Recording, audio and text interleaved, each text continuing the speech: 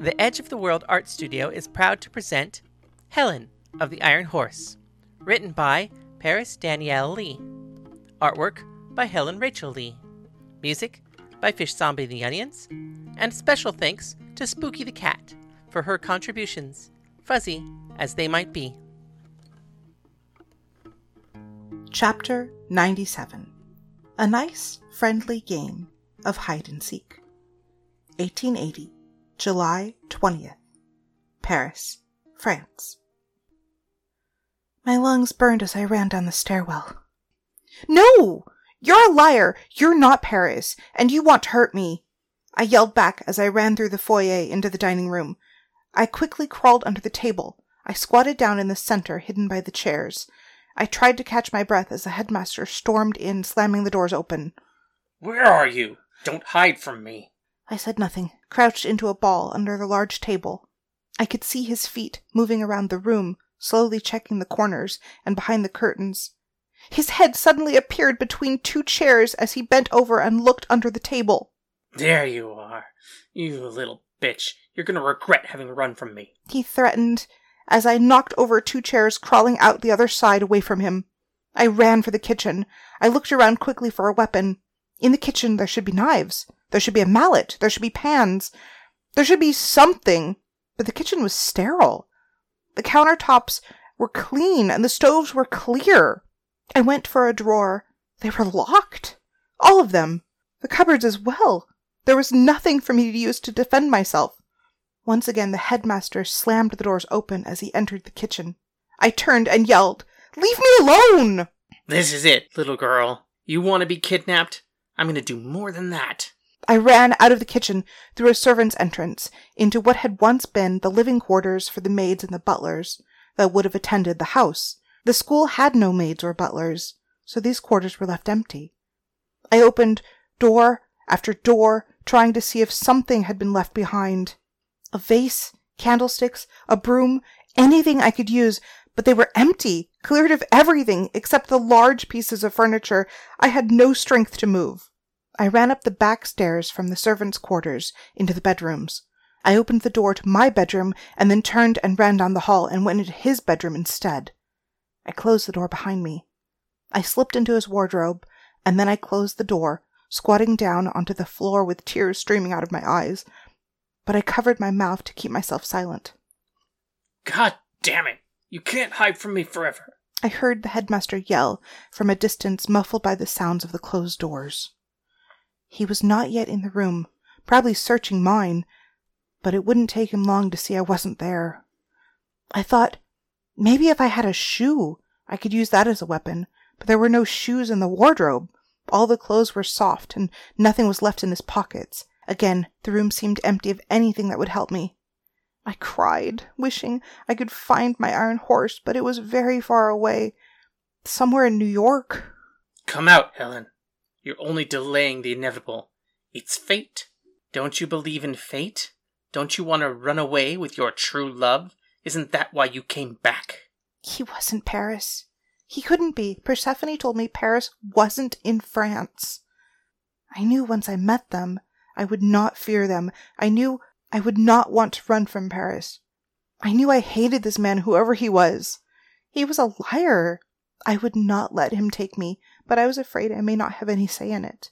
"There you are." He smiled. He was all teeth as he appeared suddenly, having opened the doors to the wardrobe. He grabbed me by my corset and pulled me out. I kicked at him, scratched at him, trying to get free, but he held me tight. He threw me onto the ground and I scrambled to get up. He grabbed me by the arm and I turned and bit him as hard as I could. He screamed as I tasted blood in my mouth. He yanked his arm away and I got to my feet and I ran out of the room. Next to the headmaster's bedroom was the doctor's office.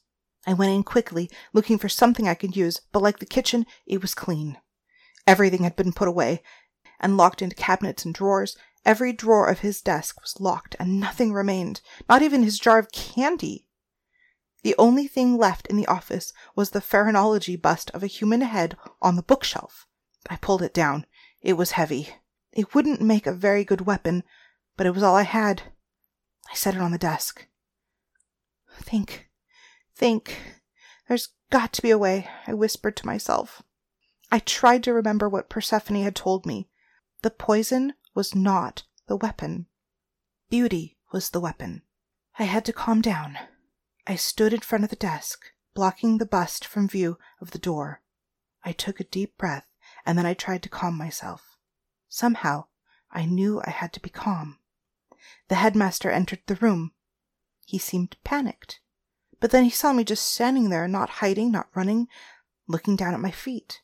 Have you given up, little rabbit? There's nowhere left to go, I said as I looked at him, letting him see the tears fall from my eyes. You finally accept your fate, just like that witch taught you. He stood straight and smiled. He puffed his chest out, his hands on his hips. Please, I'll go with you. Just, please don't hurt me. I promise I will do nothing to you that you won't someday enjoy, he said as he stepped forward. His smile scared me the most. He did not look happy. He looked hungry. I was afraid, but I held my fear back as he stood in front of me. I won't fight anymore, I told him. I won't run. Just please don't. I stopped mid-sentence and looked behind him at the door. Penelope, I can explain, I said to the door. The headmaster turned around, and as he did, I picked up the bust and I slammed it into his head. He screamed and held his head. I hit him again, and his knees buckled, and he fell to the floor. My arms were weak and tired, but I picked up the bust and I hit him again, this time in the small of his back. He curled into a ball and held out his hand. Please, stop! Helen! No! You're making a mistake! He said quickly, as I brought down the bust one more time onto his yellow teeth. I heard the snapping of bone. His jaw broke, his teeth shattered. He mumbled as I hit him again. This time his face caved in and he stopped breathing. I hit him again. There was not much of his head left, as I left the bust on top of what used to be his face. Like they were engaged in some gruesome kiss, I wiped the tears from my eyes. I no longer felt the need to cry. Once again I heard footsteps in the hall, this time slow. I ran to hide behind the curtains, afraid of who could possibly be there now. I peeked through them, covering myself as much as I could, trying to stay hidden. I saw Hades walk into the room. He reached down and held his hand out. Suddenly nothing made sense. The headmaster's hand reached up and took Hades's, but at the same time he didn't. His hand stayed on the floor. Hades pulled the headmaster up, and then there was two of them, one dead on the ground, and one standing before the god of death. I'm not going, the headmaster told Hades. I'm not letting you stay, Hades informed him. The headmaster growled and screamed. She will pay for this. I will make her pay. No, it's over. Just like you, Hades said, as he touched the man on the shoulder and he crumpled to the ground, back into the destroyed body. Hades reached down, this time taking the headmaster's foot. He dragged the man out of his body, unconscious, and pulled him into the hallway. I ran from my hiding place, and I peeked around the door as I saw Hades drag him down the hall. Hades turned to me and caught my eye. I ducked behind the door back into the office. My heart was beating fast. He saw me. He saw me see him. I peeked back out again, scared but too curious not to see. He came to the staircase that led to the second floor. He picked up the man and held him a moment by his collar. Hades threw him down the stairs. But he did not hit the stairs. They opened up and a dark hole swallowed him in. Hades followed after him, jumping into nothing. The hole in the staircase disappeared, leaving it once again intact. I turned to see the dead body of the headmaster still lying with the phrenology bust where his face should be. I could not have been more comfortable in Persephone's company. I could not have been more scared of Hades. How could these two be compatible? How could someone so dark, who filled me with fear, be married to Persephone, who made me feel nothing but peace and hope? He may be my uncle, but I hope I don't see him again, I thought to myself. I returned to my room and finished undressing.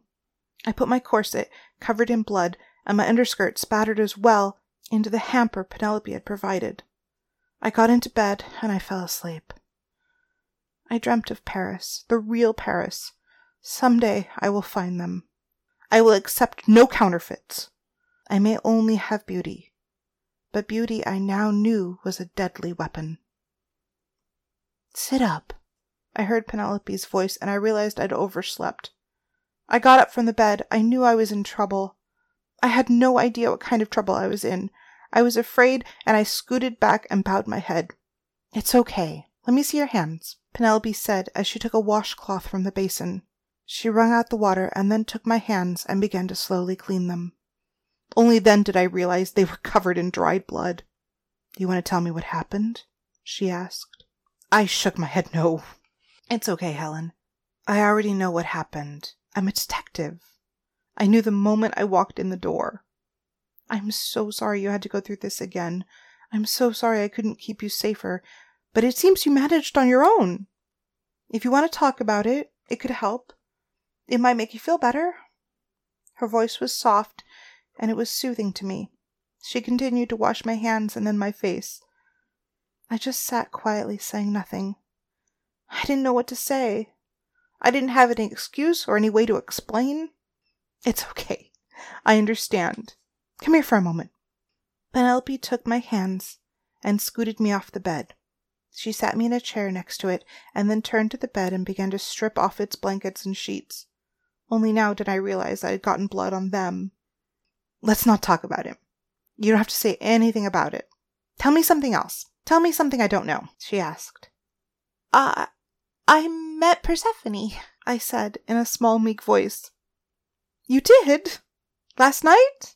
Yes. She was picking grapes. Is that what you were doing out in the vineyard? I saw your footsteps coming and going. I was going to run away to find Paris. I see. She talked you out of it, did she? Yes. She said they weren't in France. That's how I knew the headmaster lied, I told her. And then I dropped my head again. What did he lie about? Penelope stopped what she was doing and watched me carefully. I shook my head no. I didn't want to talk about it. I hadn't meant to bring it up. It's okay. Like I said, we don't have to talk about him. Tell me more about Persephone. I asked her if Hades was alive or dead. She didn't know. I would have thought of all the people who might know it would be her. But she said for her, nothing is dead. I don't think she truly understands the concept. Isn't that strange? Yes, it is on some level, but it makes sense on another. Am I in trouble? I don't know. Should you be? Will I be punished? How shall I punish you? How about you're not allowed to go outside? Let's say till you're 17. How is that different than how I live now? You're right. There is no difference. Then let's say we don't worry about it. I'm glad you're talking. How do you feel? Sad. I didn't like him, but I didn't want to kill him. I tried to tell him. I tried to give him a chance to leave me alone. I know. I can see it all over the house. Is it my fault? Well, did you unlock your door? No, he did it. He had been warned not to be in the same room alone with you. He had been told that it would put his life in danger. He chose to ignore that warning, and he paid for his arrogance. If I'd been here, I'd have killed him for you. If he would have been here, he wouldn't have done it. I know. I'm so sorry. What are you going to do with him? Well, we're going to bury him and pretend like he's still alive. I don't want someone else just being sent to take his place. I will assume his position in secret, and if someone comes looking for him, we'll just say he's not here right now. Will that work? Well, if it doesn't, we'll come up with a new plan. But for now, I feel it's best. Penelope, can I ask you a favor? What would you like? Will you teach me how to use makeup? Makeup? I guess you're old enough.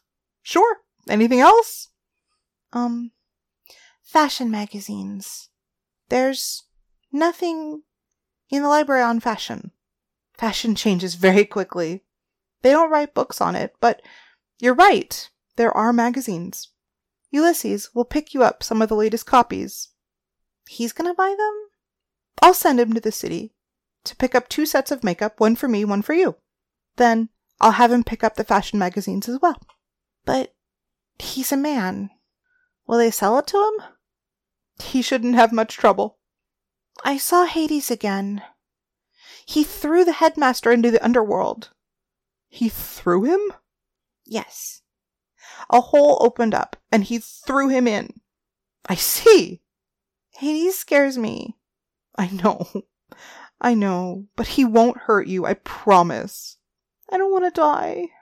I don't want to be kidnapped. I don't want to be thrown into the underworld. I was so afraid the headmaster was going to kill me. I know he said he wouldn't, but if I didn't do everything he said, I just feel like he was going to kill me. I didn't know what to do. Everything was locked up. Is that because of me? Yes, but I'm beginning to think it was a mistake. Can you keep a secret? Yes. I'm going to give you something. You have to hide it and never tell anyone you have it. Do you understand? Yes. Penelope reached down beside the bed and opened her carpet bag. She rummaged through it for a moment and then came up with a jeweled dagger. It was small, the handle and the scabbard set with gold, rubies, and emeralds.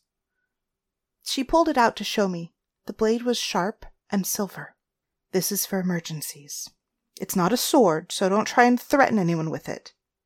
Do what you did with the bust. Wait till they're not looking. Wait till they think they've won. Wait till they're right up on you and then stab them here. She touched the side of my neck. I understand. You're a good girl. I'm going to help you get dressed, and you're going to come with me. Where are we going? Well, until we can clean up the mansion, you're going to stay with me in my barn. Is that okay? Yes, I like the barn.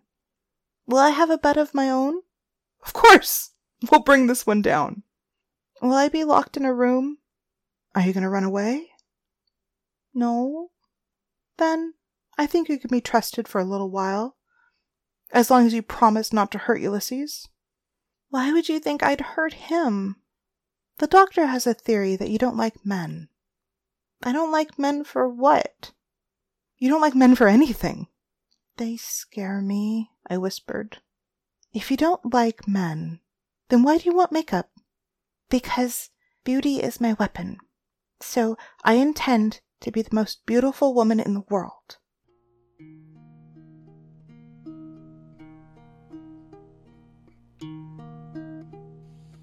This has been Helen of the Iron Horse, written by Paris Lee, artwork by Helen Lee, performed by Helen and Paris.